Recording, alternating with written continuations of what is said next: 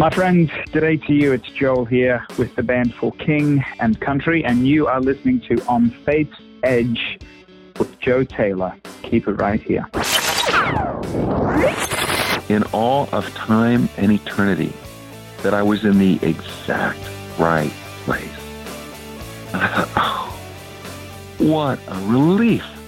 What a sense of peace that came over me, knowing that I was in the right place. I was right where God wanted me to be. In all of time and eternity, that I was right in the right exact place, in the center of His will.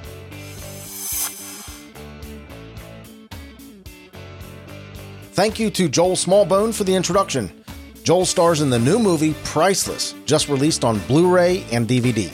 You can hear all about the movie Priceless and its important message from Joel himself at onfaithsedge.com/72. That's onfaithsedge.com/72. Hi, welcome to the 74th episode of On Faith's Edge. My name is Joe Taylor, recovering atheist and your servant in Jesus Christ. This is your place to hear conversations about God and living a life of faith in Jesus Christ. Today, we welcome back to the show presidential impersonator John Morgan. We discuss his new book, War on Fear. John travels as the face of President George W. Bush at events around the world, bringing joy and inspiration to millions of astonished people. John's show combines his hilarious but respectful impression of President Bush with a few famous George W. faux pas, blend it with a mix of parody songs, and finishes up with an inspiring message about hope and determination. He elicits heartfelt laughter from both sides of the political aisle. During today's conversation, John gives us just a tiny glimpse of his President Donald Trump impersonation. He gives us his thoughts on the presidential election. We, of course, talk about the new book, The War on Fear. We also talk about the paralyzation that fear brings and how to recognize unhealthy fear from healthy fear. He tells a really funny story about the attack of the lorikeet. John is very transparent when he talks about how he dealt with the fear of being himself and God's perspective on a recent comedy club appearance. We talk about the launch of the John Morgan Show at johnmorgan.tv.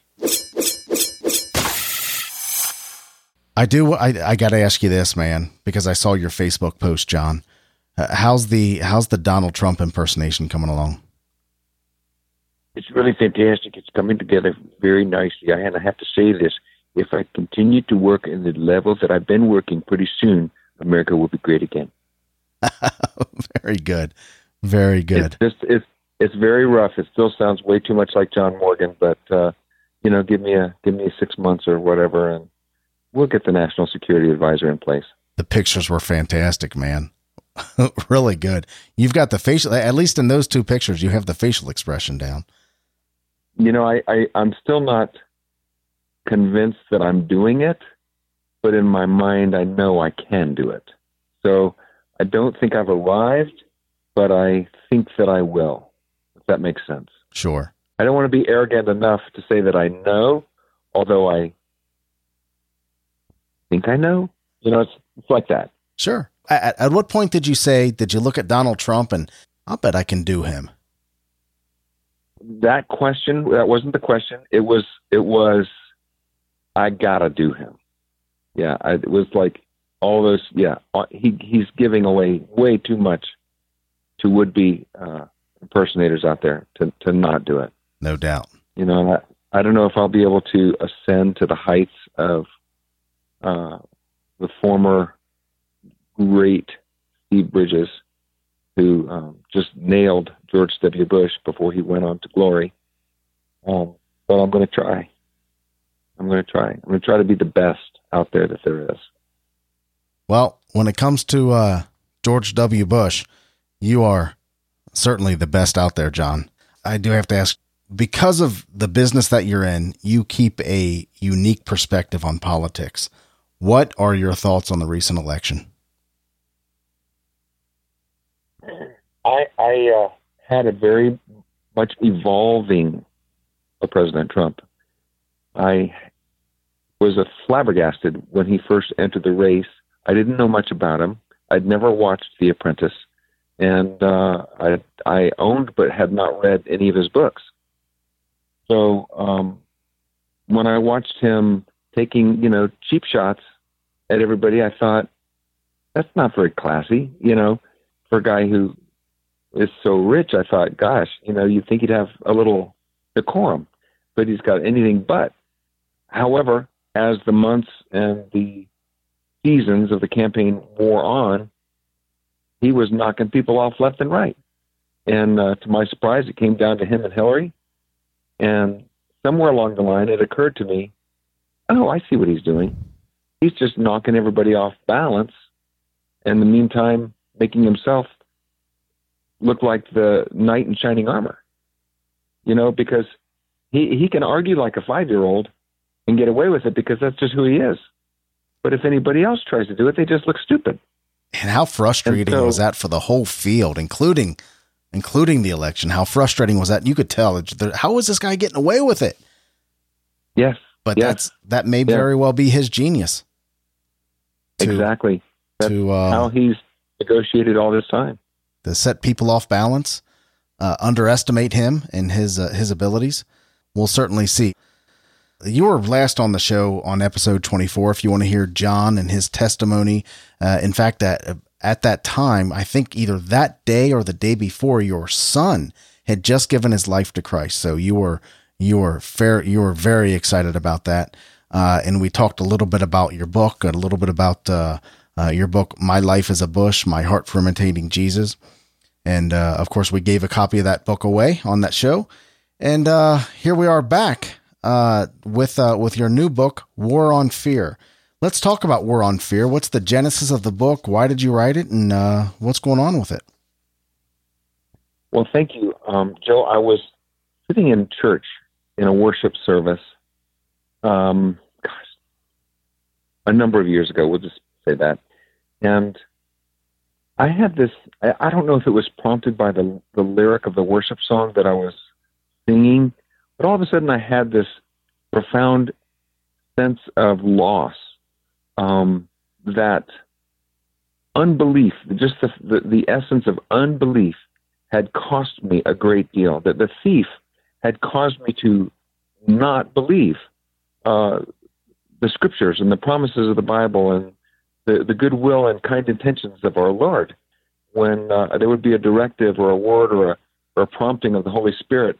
And then a voice of dissent would come right along behind it and take it away and cause me to doubt God or doubt myself or, doubt the person I was supposed to speak to, that they would reject me, whatever. But unbelief had robbed me. And so I got really angry just sitting in my church, standing actually during worship. And I, without even thinking, but with great intention, said out loud, I declare war on unbelief. So that happened. And when I did it, it was like the atmosphere was electric. It was as though God heard me, that he said, it commissioned it, that he got behind me. And so I began to go after unbelief in my life. And a few months later, I was in my home, and all of a sudden I became aware that fear was the other great enemy that had been stealing from me, that had been robbing from me, that had been keeping me from my devotion to the Lord and to obeying his commands. And so out loud at home, I said, I declare war on fear. And I meant it. It was profound to me. It was a big deal. And I began writing and studying and thinking and journaling about fear. And it wasn't long after that, Joe, that I was in a church event, and I watched an entire congregation unwilling to respond to an invitation that was clearly a directive that they needed to respond to because of fear. It was like a wet blanket of fear just fell on that congregation, and nobody moved when people should have been raising their hands or standing up, to pray. And I became aware. I'm not the only person. I mean, of course, I, know that I'm not the only one dealing with fear, but all of a sudden it was like this, I'm at war with fear. A fear isn't fought by one person. It's fought by an army. Mm. And perhaps God is using me to spark anger at fear and unbelief, but specifically for this book, fear, so that they themselves as well will rise up and say, no more, no more. I'm not going to let this little imp, fear, keep me from the one who died on the cross for me, the one who loves me the most, the one who gave his life for me, the one who intercedes for me before the Father day and night, the one who lives in my own heart. We deny him and listen to his enemy, the enemy of his soul, the enemy of our soul. The core verse of the book is John 10:10. And I like to share it with the positive first and then the negative. The second half of the verse says, and it's the words of Jesus, I have come that they might have life and have it to the full. And I like to imagine if God Almighty is saying something is life to the full, then, my imagination goes pretty far into thinking that's a spectacular life. And that's what he came to give us. But the first half of the verse says, the thief comes to kill, to steal, and destroy. And he comes to kill, steal, and destroy that life, that abundant life that we're promised. And one of his, the only trick he has is thoughts that he presents to our mind. And he uses fear and he uses unbelief. So this is a book that is a practical, it's a study on how to overcome, how to recognize, first of all, when fear is trying to short circuit a directive from God or a tender moment between you and your Lord, or even short circuit you from your own goals and dreams, your own desired ventures, your own attempts to reconcile a relationship. Fear comes in, you have a great intention, and bam, fear is right there to talk you out of it. So the fearful thought pretends to be your friend. It snuggles up to you and acts like it's protecting you from the big bad world outside. But it's a deception. That's a good point, John. You talk about, I'm sorry to interrupt you, but you talk about how fear, what did you say, snuggles up to you and acts like it's protecting you, when it's doing nothing but paralyzing you. And this all came about from, first you had a moment, a serious moment of unbelief. And that's very apropos for this show, because I'm a recovering atheist, and that's my biggest struggle is the belief in God and the existence of God, and actually dealing with that makes my faith stronger. But you had a moment of unbelief that you were working through, and that unbelief sparked this fear. I don't know how long what the timeline was. Then you declared war on unbelief. You declared war on fear, and you needed to tell the world about it. How do you recognize fear and a healthy fear and I don't know any other way to put it than a fear from the depths of hell? Yeah. Oh, you could call it just an unhealthy fear. There's a quote in the book: fear can keep you from falling off a cliff, but it can also keep you from climbing a mountain. And there's truly a healthy fear. In fact, the beginning of wisdom, the Bible says, the very essence of wisdom is a fear, if you can believe that, the fear of the Lord. Mm-hmm. A healthy respect, godly admiration and reverence for the Lord. That's the fear of God. And it's where fear should begin and really where fear should end. The way I recognize fear is a feeling, and it is presented to our minds as a wait. It's a hesitation. It's a feeling of dread or uncertainty about a decision you're considering making, you're about to make, a progression that you're about to make, a forward movement that you're considering. Fear comes along to talk you out of it, straight up. to talk you out of it. And that is the way it has worked in the lives of people since the very beginning of the world. Cain was afraid that his sacrifice was not going to be acceptable to God, and he was angry and slew his brother over it. And Joseph's brothers were angry and jealous of Joseph, but also afraid that they were not going to get the love that they longed for from their father, so they sold Joseph into slavery. They're also afraid that their little brother was going to rule over them. Oh yes, yeah. They didn't think that they didn't want that. That's true. And there's many examples, and many from my own life. I'm a bit of a storyteller, Joe, and I tell on myself a lot in the book, with humorous examples of things that I have encountered that were fear-based. That turned out okay. I'm alive. I'm still here. I'm here to talk about it. But things that could have short-circuited my forward movement in a given area. I can give you an example that's not in the book because it's too new. Last Thursday, my wife and I took my kids and their kids, our grandkids, to the zoo in Jacksonville, Florida.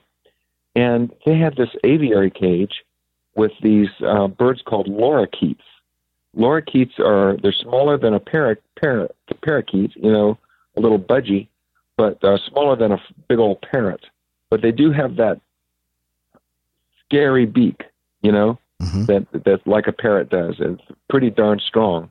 So we were in there, and we were. I had two sitting on my hat. My hat was sitting in my hand, and all of a sudden, one of those birds reached up and grabbed a hold of the tip of my nose and tried to take it off. I don't know why, but all of a sudden, it's like, oh my gosh, this bird is attacking my nose, and I was afraid to yank on the bird because he had such a grip on my nose. I was afraid I would pull the tip of my nose off myself. It was horrifying. And finally, the zookeeper, waved her arms and flailed around, and the bird let go. And I actually, and my nose started bleeding, and I had to put on a Band-Aid and go fill out an accident report. And that night, I wondered if I would lose my entire way of life, because I thought that thing was going to fall off, that I was going to be disfigured, and that was going to be a big deal. And later that night, the more I thought about it, I was frightened. I thought about it. I thought, I am never going back in that cage again, because now all of a sudden I have an irrational fear.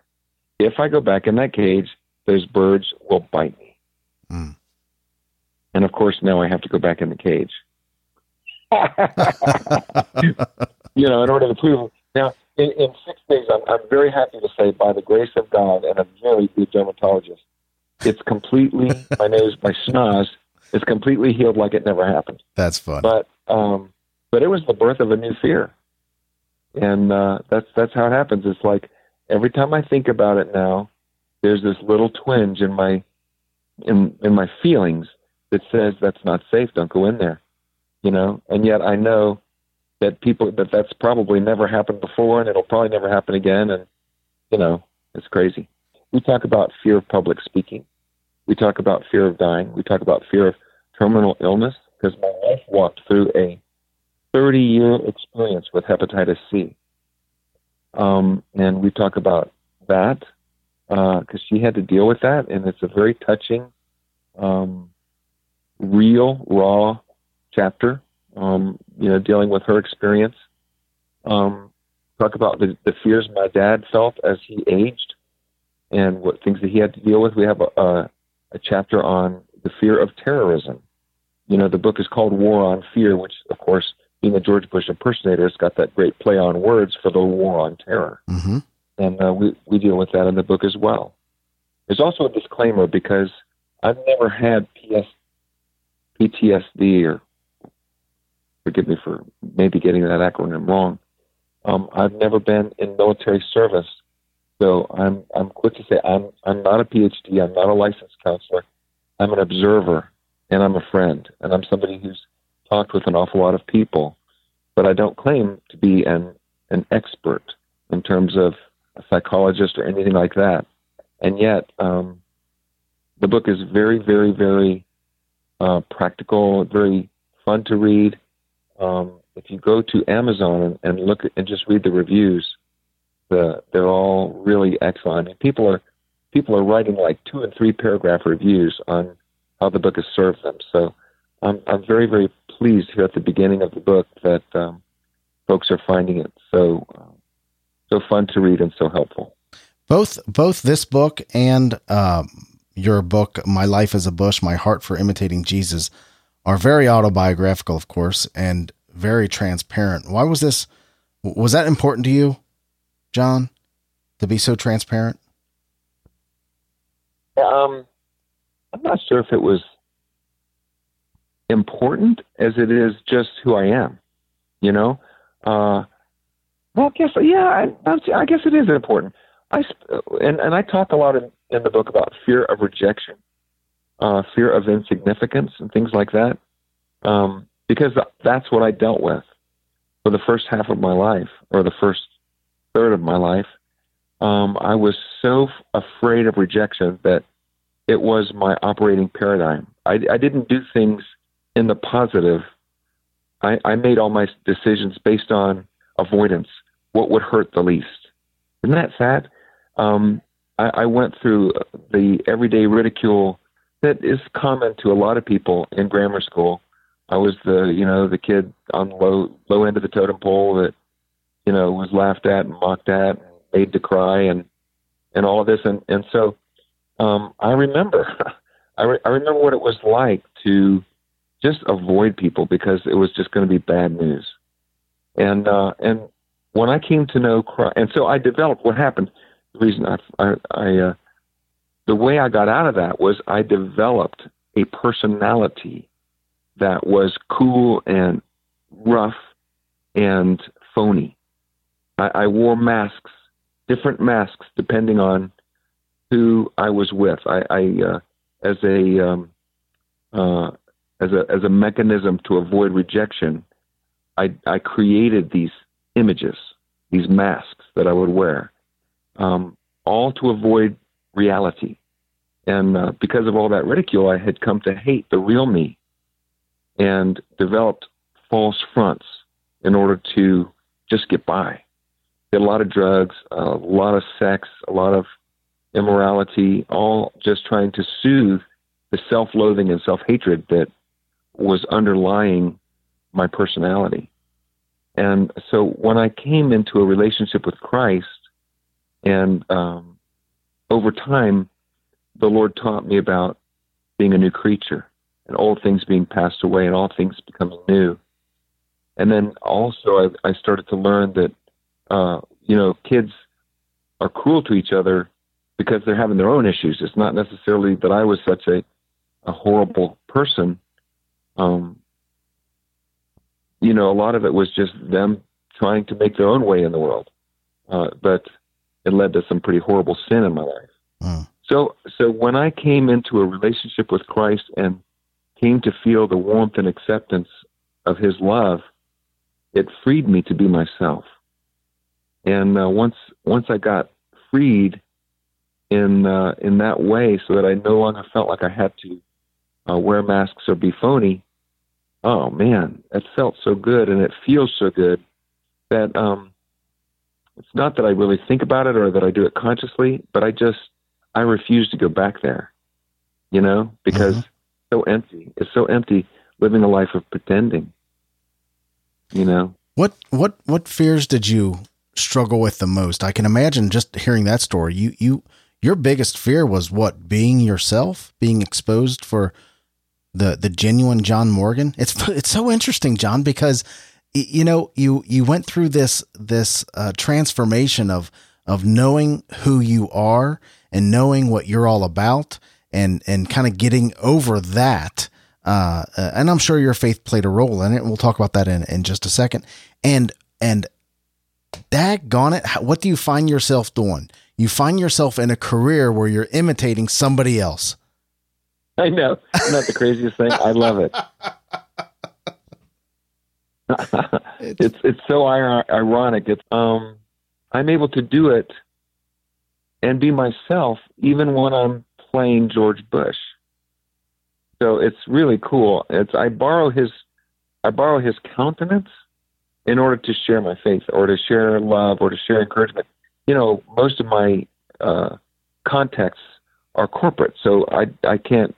It's not appropriate really for me to talk about my faith, but I do talk about love, and I do talk about reality, and I talk about warmth and giving, and biblical concepts in a corporate world. And I think people who are looking I think can see between the lines. How does your faith in Jesus Christ, in a very real, concrete way, play a role in combating fear in a real practical way? Well, I can give you an example from the book. This was it's one of my favorite stories, actually. My manager told me that I needed to perform in a comedy club. Well, that immediately sparked a fear that had been deep-seated and long-standing, the fear of rejection.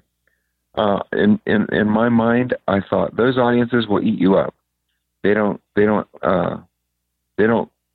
generous, This may or may not be true, but in my perception, comedy club audiences, they don't laugh just to make you feel good. You know what I mean? Mm-hmm. So, and this may or may not be true.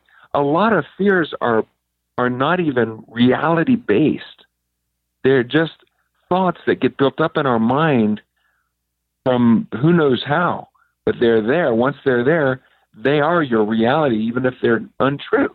And that's what the devil, or fear. And I have to say, the devil isn't at the root of all fear.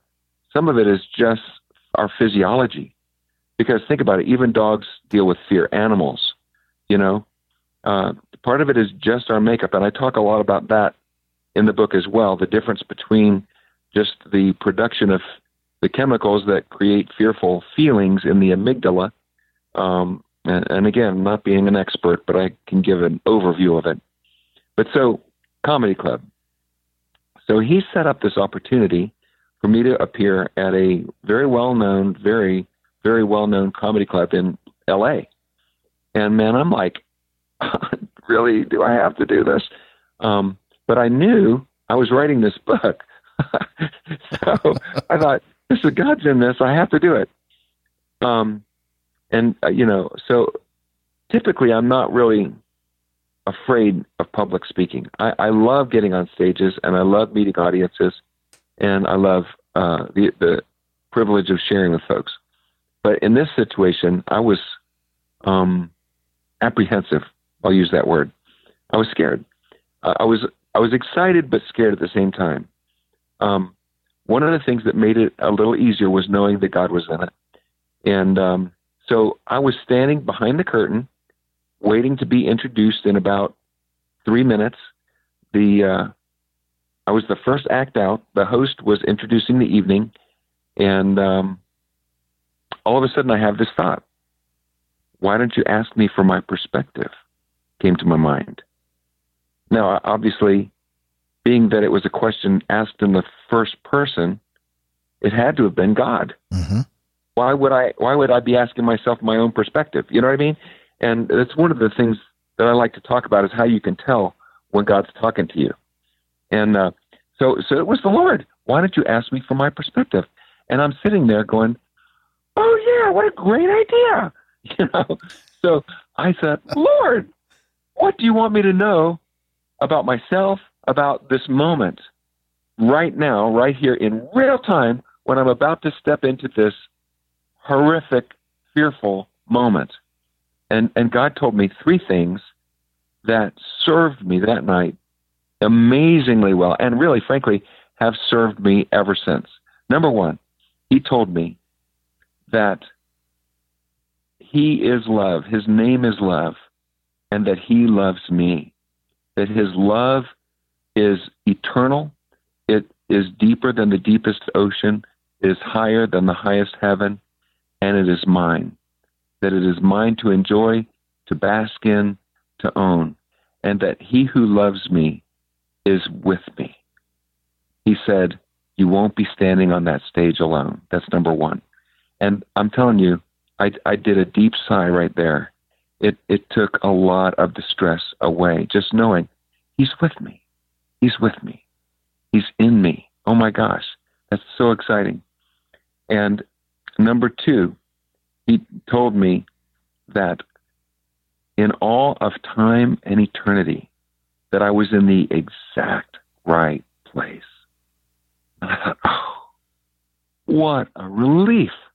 What a sense of peace that came over me, knowing that I was in the right place. I was right where God wanted me to be in all of time and eternity, that I was right in the right exact place, in the center of his will. And number three, he said, the same love that I have for you, I have for each and every member of that audience. And I want you to love them. Wow. I want you to let me love them through you. And Joe, it turned my entire perspective around. All of a sudden, I was fine. I was drenched in his presence. I was as happy as I've ever been. And I couldn't wait for the curtain to open so I could give, not take, not receive, give to this audience. And I'm telling you, bro, it changed everything. You know, what's cool? What's cool about that story is this could have easily happened, and it may have happened to you in another circumstance, in a church setting or in a setting where you're around other believers. But let's face it, you're in a comedy club, and and I'm not sure what the comedy club was, but if it's anything like the comedy clubs I've been to, you know, it can be fairly worldly, and you stepped out on that stage just drenched in God's presence, and you were there to serve his purpose in this place, in a comedy club. That is very cool, man.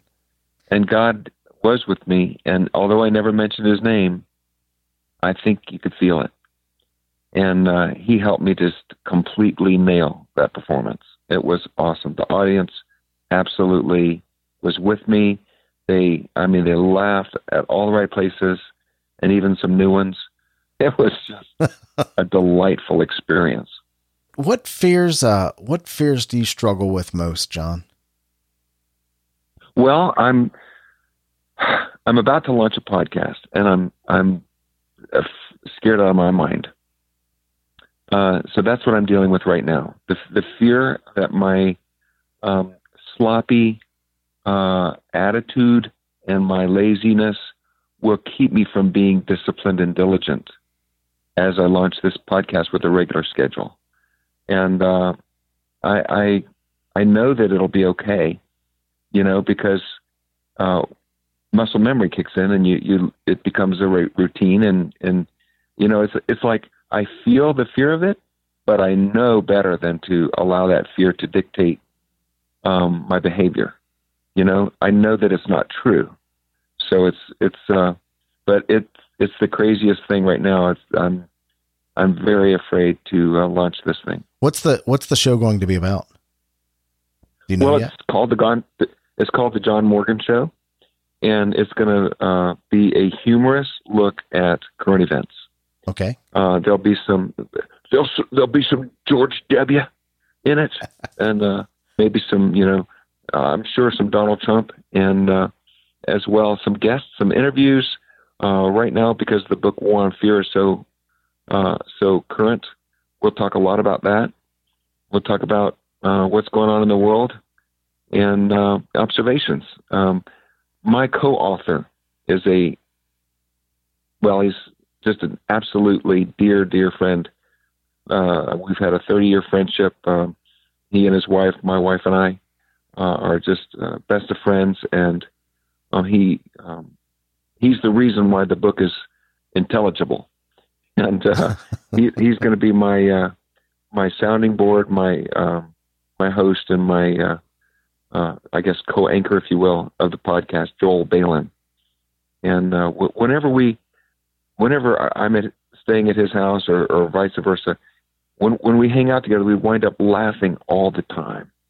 And we make these wacky, observations, and we get these illuminations, and we're constantly saying, we should share this with the world. Yeah. So we're going to. Yeah, so that's basically what it's going to be about. Launch date, it should be within the next 30 days on the Charisma Broadcast Network, Charisma Podcast Network, CPN. And it'll also be hosted on my site, johnmorgan.tv. Not there yet, but it will be shortly. I can't wait for the show, John. You have a unique perspective, and I'm really, really excited for you. John, as we wrap up, how do you hope the reader is changed after reading War on Fear? I hope to create a groundswell of a foundational change in the church where our entire mindset of the church worldwide is that we are at war with fear. I was a prisoner, and many of your listeners right now are prisoners of war. You are prisoners of fear, but you are called to be an abundant, victorious overcomer. And what effect should that have on you? It should make you angry, because there is absolutely no reason for you to be a prisoner of fear. None at all. There are, I've been told this, I haven't actually looked it up, 365 times in the Bible where it says something to the effect of, be not afraid. One for every day of the year. And God does not want us afraid of anything other than the fear of the Lord. And we are called to look like him, to act like him, to live like him in this world. And so my hope is that the church will rise up, not behind me, I don't care. This has nothing to do with me. It has everything to do with the advancement of the kingdom and the church looking like Jesus Christ in this world. Once we get fear behind us, we go after unbelief. Those two enemies conquered, and the church will be so victorious.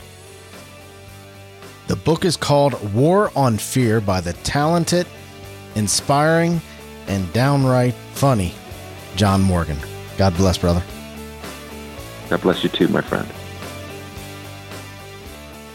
John's website is johnmorgan.tv, and The War on Fear is available at amazon.com.